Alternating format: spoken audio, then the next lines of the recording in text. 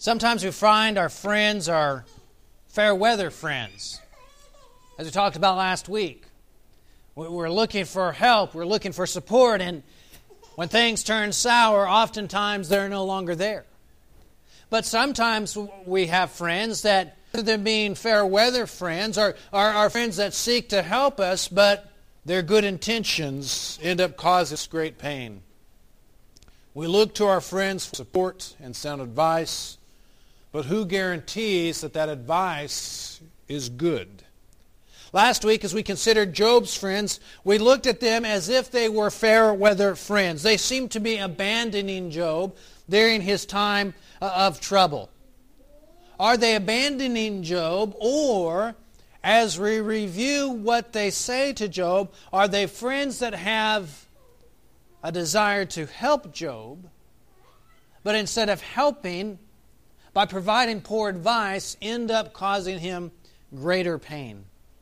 We need to consider our advice and be cautious in what we say to those who are suffering. This morning, as we consider the final conversation between Job and his friends, we want to highlight their well-intended desire, but miserable advice that they give to Job. And then we want to think how we can learn from Job's well-intended friends. If you have your Bibles with you, please be turning to Job chapter 22. And let's begin by considering how Job's friends were well-intended yet miserable advisors. Look specifically in these chapters at Eliphaz and Bildad. Are they well-intended and simply bad advisors, or is there something else going on here? Notice, for instance, in chapter 22, verses 1 through 3, we continue to see Eliphaz as he clings to this idea that we've introduced, or that we've been talking about, the doctrine of retribution. Bad things only happen to you because of bad things you have done in life. Notice how he brings this out. Job chapter 22, verses 1 through 3. Then Eliphaz the Temanite responded, "Can a vigorous man be of use to God? Or a wise man be useful to himself? Is there any pleasure to the Almighty if you are righteous, or profit if you your ways speak? Job, you are to be a wise man, but what does it profit God to make you suffer if you're a righteous person?" The implication is, Job, there must be something in your life to cause you to be struggling and be having these trials, to be suffering. Because otherwise, why would God make you go through these things? What does it profit God to make you go through these things, Job? Unless there's something there. There has to be something, Job, in your life. And so, Eliphaz, after he has listened to Job claim his innocence, claim his sinlessness, claim his blamelessness, in the back of his mind, Eliphaz is wrestling with this idea of the doctrine of retribution, that bad things only happen to us because we do bad things, and so he's wrestling with this. He says to himself, there has to be something in Job's life that I don't know of to cause him to suffer this way. And as Job has been proclaiming and standing up for his integrity and his blamelessness, Eliphaz thinks there has to be something there. And so he moves from the generalities that he has been talking about, and now he begins to specify things that Job must have done to suffer this way. Notice verse 6 following. "For you have taken pledges of your brothers without cause, and stripped men naked. To the weary you have given no water to drink, and from the hungry you have withheld your bread. But the earth belongs to the mighty man, and to the honorable man dwells in it. You have sent widows away, and the strength of orphans has been crushed. Therefore snares surround you, and sudden dread terrifies you, or darkness so that you cannot see, and abundance of water covers you." Job, I know that you must have taken advantage of other people. In your business dwellings, Job, you are a wealthy man. You are known as Donald Trump of antiquity. You must have taken advantage of others to get to where you are, Job. You've stripped men naked, taken advantage of them. Or, Job, when you've had the opportunity to help people that are suffering, people that are hurting, instead of you helping them, you've taken advantage of them. You've denied them food and water so that you can have financial gain, Job. Job, when you've seen widows and orphans that are struggling and need help and need someone to back them legally in court, Job, you've denied them of that. Not only have you denied them, Job, you've taken advantage of them. I know you must have done those things, Job. He's making things up. And he's making things up because he can't get it straight in his mind that Job could possibly be suffering for something other than his own wrongdoing. God has to be making him suffer. God has to be punishing Job for something. Certainly Job, in his great wealth, has taken advantage of others and has abused his standing in the community. He's done something to cause God to do these things to him. Do we ever do this in our lives? Tell ourselves that something bad has occurred and there must be a reason for it. And maybe we tell ourselves, I haven't seen this firsthand, but it must be true. Otherwise, bad things wouldn't happen to good people. There has to be a reason for why this is happening to somebody. How frustrating must it have been for Job to have a good friend suggest that he has done these awful things? And what is he saying about Job? That he's taken advantage of others, that he's refused to help those in need, that he's abused widows and orphans. And Job is hearing one of his best friends say these things about him. And he's having to listen to this. While his body is covered in sores, after his children have died, after the homes of his children have been destroyed, after all his livestock, all his wealth is taken away, now he's having to listen to a friend say, Job, I know this is what you must have done. And now calls Job to repent. Chapter 2, verses 21 through 30. Notice some of the things that he says to him. Yield now and be at peace with him, that is, be at peace with God. Thereby good will come to you. Please receive instruction from his mouth and establish his words in your heart. If you return to the Almighty, you will be restored. If you remove unrighteousness far from your tent and place your gold in the dust and the gold of Ophir among the stones of the brooks, then the Almighty will be your gold and choice silver to you. For then you will delight in the Almighty and lift up your face to God. Your ways. When you are cast down, you will speak with confidence, and the humble person he will save.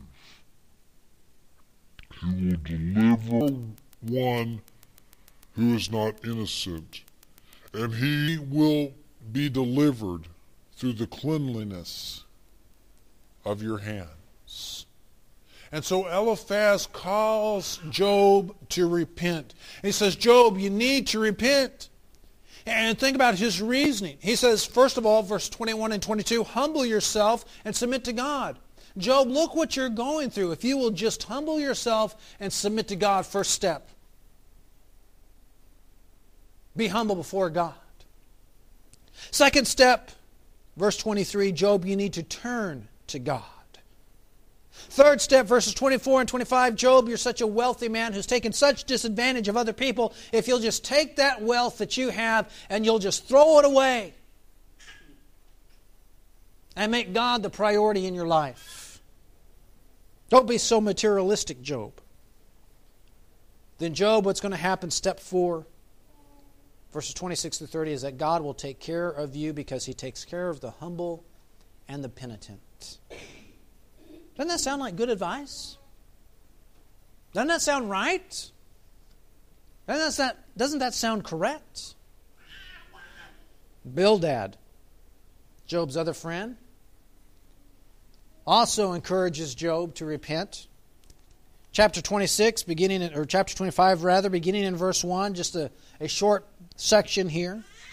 It says, Then Bildad the Shuhite answered, Dominion and awe belong to him, that is to say, belong to God, who establishes peace in his heights.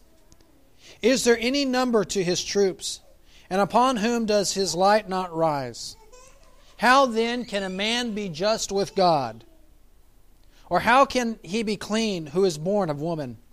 If even the moon has no brightness, and the stars are not pure in his sight, how much less man, that maggot, and the Son of Man, that worm?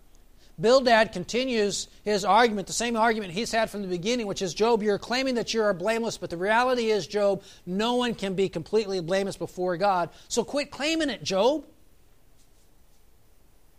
Quit saying you're such a good guy, because we all know that there has to be something. Now, he doesn't tell Job to repent like Eliphaz does, but that's the implication. Job, you need to change your life. You need to get with the program, Job. And so these are the things that Job's friends are telling him. It's easy for us to see Job's friends in negative light. On the one hand, it is right for us to do so and to recognize that they're giving him bad advice, that they're wrong in saying so, because when we come to chapter 42, God's going to make that declaration. These guys have been saying things, putting words in my mouth, saying things that aren't true. I don't even want to see them. I don't even want to take a sacrifice from them. And so it's correct for us to see them in a negative light on the one hand. But we also might feel that there are fair weather friends, as we did last week, because they seem to be abandoning Job. But as we do that, we need to also recognize what his friends are trying to do. Remember, these are friends who likely have great wealth, just like Job had. They leave everything. Remember, we know from chapter 4, or the end of chapter 2, rather. They leave everything for a week, at least. And they come and they have sat with Job, the end of chapter 2 tells us, for an entire week and have said nothing, as they simply commiserate with Job and his suffering. If they truly felt like Job was such a rotten guy, they could have left Job and abandoned him and said, we don't want anything to do with him. But that's not what they're doing. They're telling Job, Job, you need to turn your life around.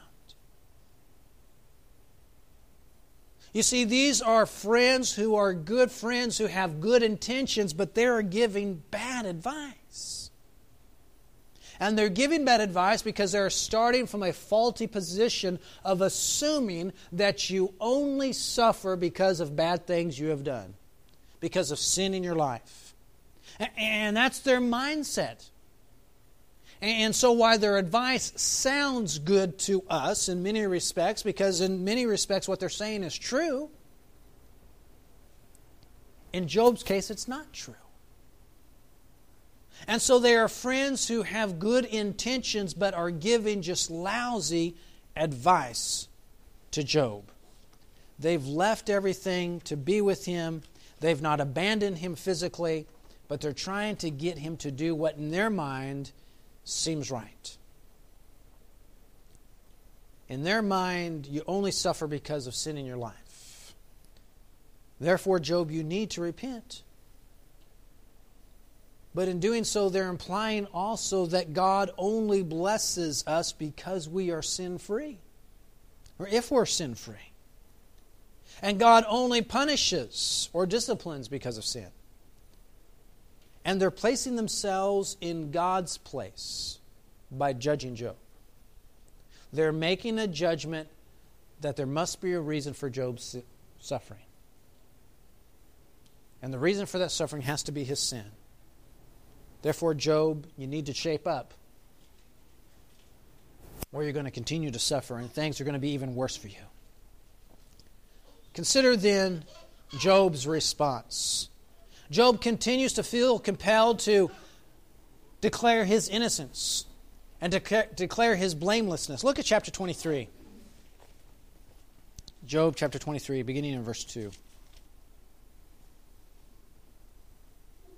Even today my complaint is rebellion.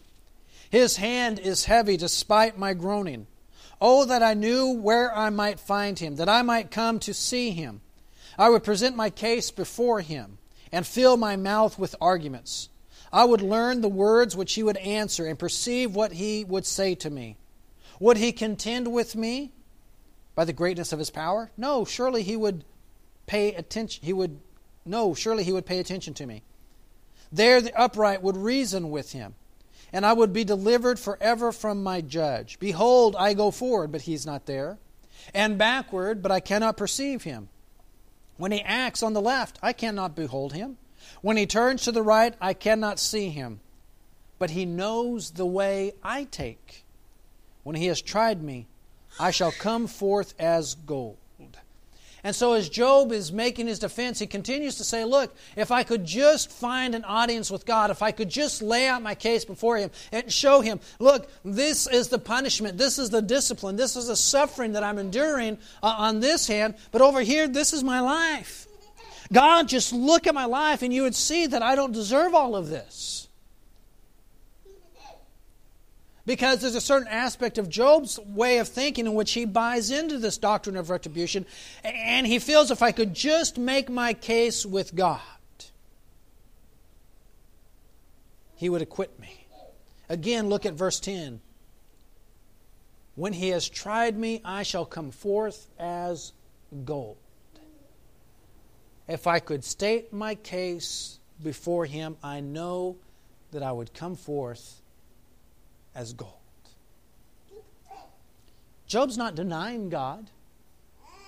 And even though he seems to believe that God is the source of his suffering, that God is the one that's trying him, he still looks to God as his ultimate refuge. He still looks to God as the one who can redeem him. He still trusts and relies that eventually God's going to deliver him and find that he's pure. Find that he is blameless.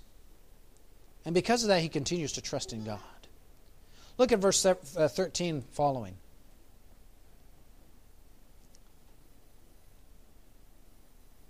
Chapter 24, verses 13 following. Others have been with those who rebel against the light. They do not want to know its ways, nor abide in its path. The murderer arises at dawn. He kills the poor and the needy, and at night he is a thief. The eye of the adulterer waits for the twilight, saying, no eye will see me, and he disguises his face. In the dark they dig into houses. They shut themselves up by day. They do not know the light. For the morning is the same to him as the thick darkness, for he is familiar with the terrors of the thick darkness. They are insignificant on the surface of the water. Their portion is cursed on the earth. They do not turn towards the vineyards. Drought and heat consume the snow waters. So does Sheol those who have sinned. A mother will forget him. The worm feeds sweetly till he is no longer remembered. Isn't that a nice imagery there? And wickedness will be broken like the tree. He wrongs the barren woman and does no good for the widow. But he drags off the valiant by his power. He rises, but no one has a strength. He provides with security, and their eyes are on their ways. They are exalted a little while, then they are gone. Moreover, they are brought low, and like everything gathered up. Even like the heads of grain, they are cut off. Now, if it is not so, who can prove me a liar and make my speech worthless? Job seems to be wrestling with this idea that you only suffer when you do wrong. Job believes that eventually God humbles the wicked in this life. And so he's wondering, is it true that God can and sometimes punish the wicked in this life? Job says, yes. There are times that the people that are wicked, God punishes in this life. And yet there are periods of time that they prosper, he says, for a little while. But eventually they go to Sheol, the place of the dead. Eventually they'll face God's judgment. And so Job says, look, sometimes even the wicked prosper. And I know that God's going to punish them many times in this life. But why does the rich man, or why does the righteous man rather, sometimes suffer? And so Job says, I can't repent for sins that I have not done. Look at chapter 27, verse 1. Job continued his discourse and said, as God lives, who has taken away my right, and the Almighty who has embittered my soul.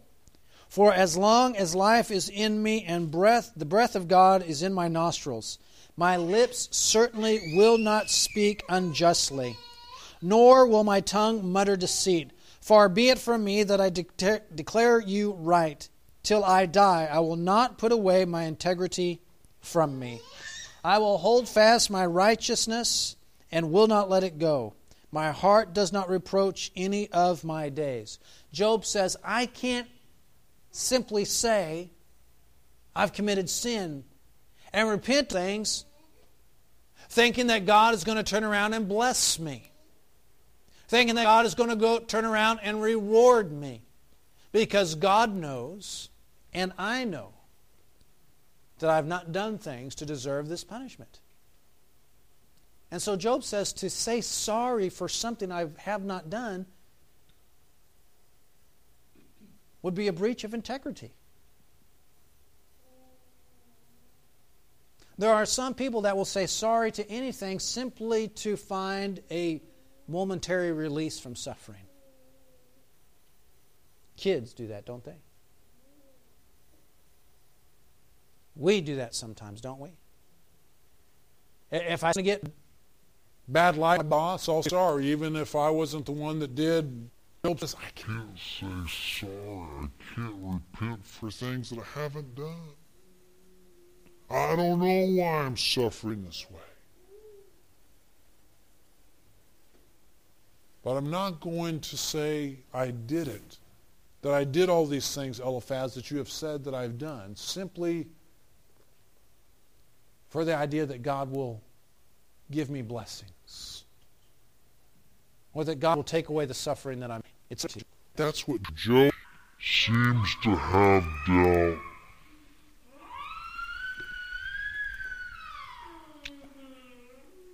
That is to say, Job hasn't yet doubted God, but he's seeking to understand why he's suffering.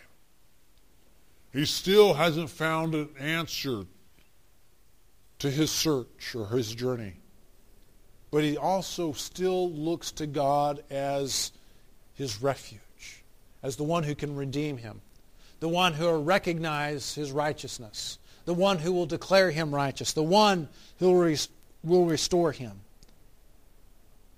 And so what can we learn from Job's well-intended friends as I call Job to repentance? A repentance for sins that he has not done.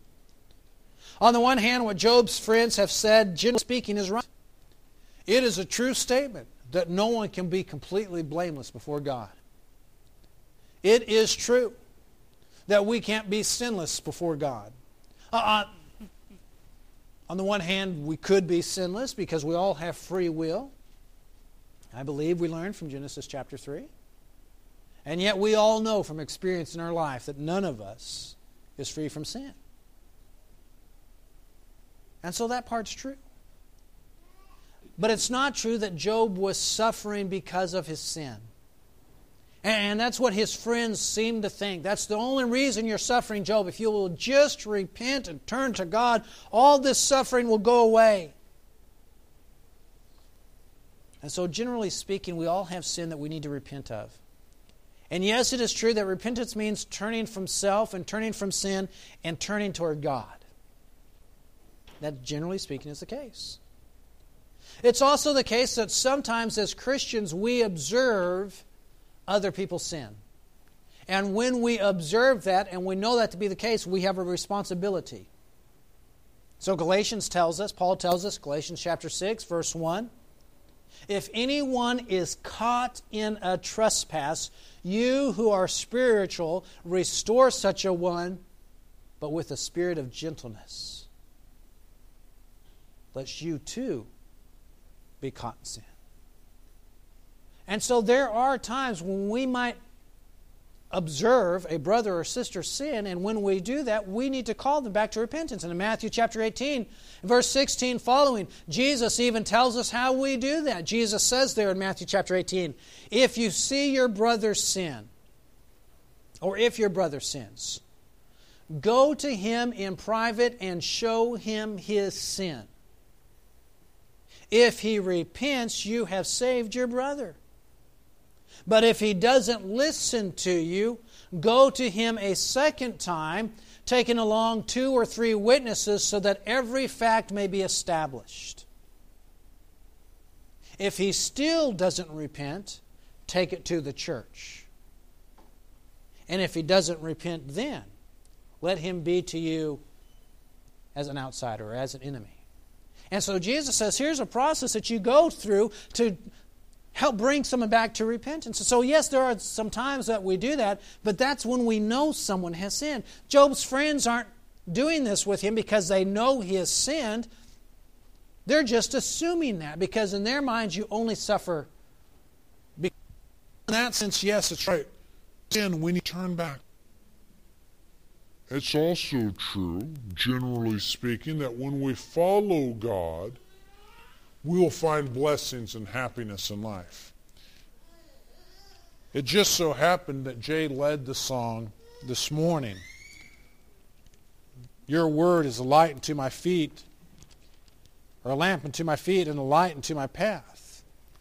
And when we look at that psalm, the psalm where that song comes from, Psalm 119, verse 105, we find that to be the case.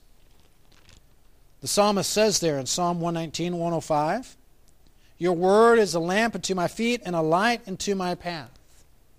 When we follow God's word, we can find a guided direction in our lives. And generally speaking, as we follow that lit path, we stay out of trouble. That's the imagery there. We'll make better decisions that will keep us out of trouble. But that doesn't mean that we will never have struggles or that we'll never have hardships.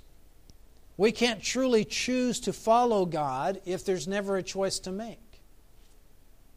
And so sometimes we do face struggles, even as we seek to follow God. Those are things that Job's friends got right. And it's also the case that God provides protection, generally speaking, for us. David writes Psalm 18, and he talks about God being a protector, a shield in his life. Notice Psalm 18, verse 2 and 3. The Lord is my rock and my fortress and my deliverer. My God, my rock in whom I take refuge, my shield and the horn of my salvation, my stronghold. I will call upon the Lord, who is worthy to turn with refuge and a salvation. And generally speaking, that is true. But that doesn't mean that sometimes we're not going to have trials. Sometimes we'll have suffering. Sometimes we'll have bad things happen to us in life. We can always go to God and cling to God and call on Him for deliverance. But sometimes we might have suffering. What Job's friends got wrong is that they believe that we only suffer because we sin. And when we have that mindset, we begin to judge others based on their suffering. Oh, look what's happened to this guy. He must be a dirty, rotten scoundrel if this is happening to him. There must be a reason for this. And we begin to judge and look at somebody else's life and say, well, obviously this person is a rotten person if this is what's happening in his life. Sometimes we can see consequences, specifically because of behavior. We can see that the meth addict who's tied up in drugs and having to walk the streets or live on the streets is in that position because of his drugs. But sometimes we wrongly judge others. That's certainly what Job's friends were doing. And the flip side of what they're saying is that God only blesses when we follow Him. And yet Jesus tells us in Matthew chapter 5 and verse 45 that God sends the sunshine and the rain on the wicked and the bad, or the wicked and the good. He blesses everyone because He created everyone. He loves all of us. We need to be careful when we give advice. Consider also as we receive advice, the source, that just because it sounds good doesn't always necessarily mean that it is. Our friends may have good intentions, but their advice might be wrong. Their advice might be bad. There is one true friend, and that's Jesus. He was such a good friend to you and I that he was willing to give his life so that we might live eternally with God. And he's calling you home. And if you need to go home, if you need that salvation, won't you come as together we stand and sing?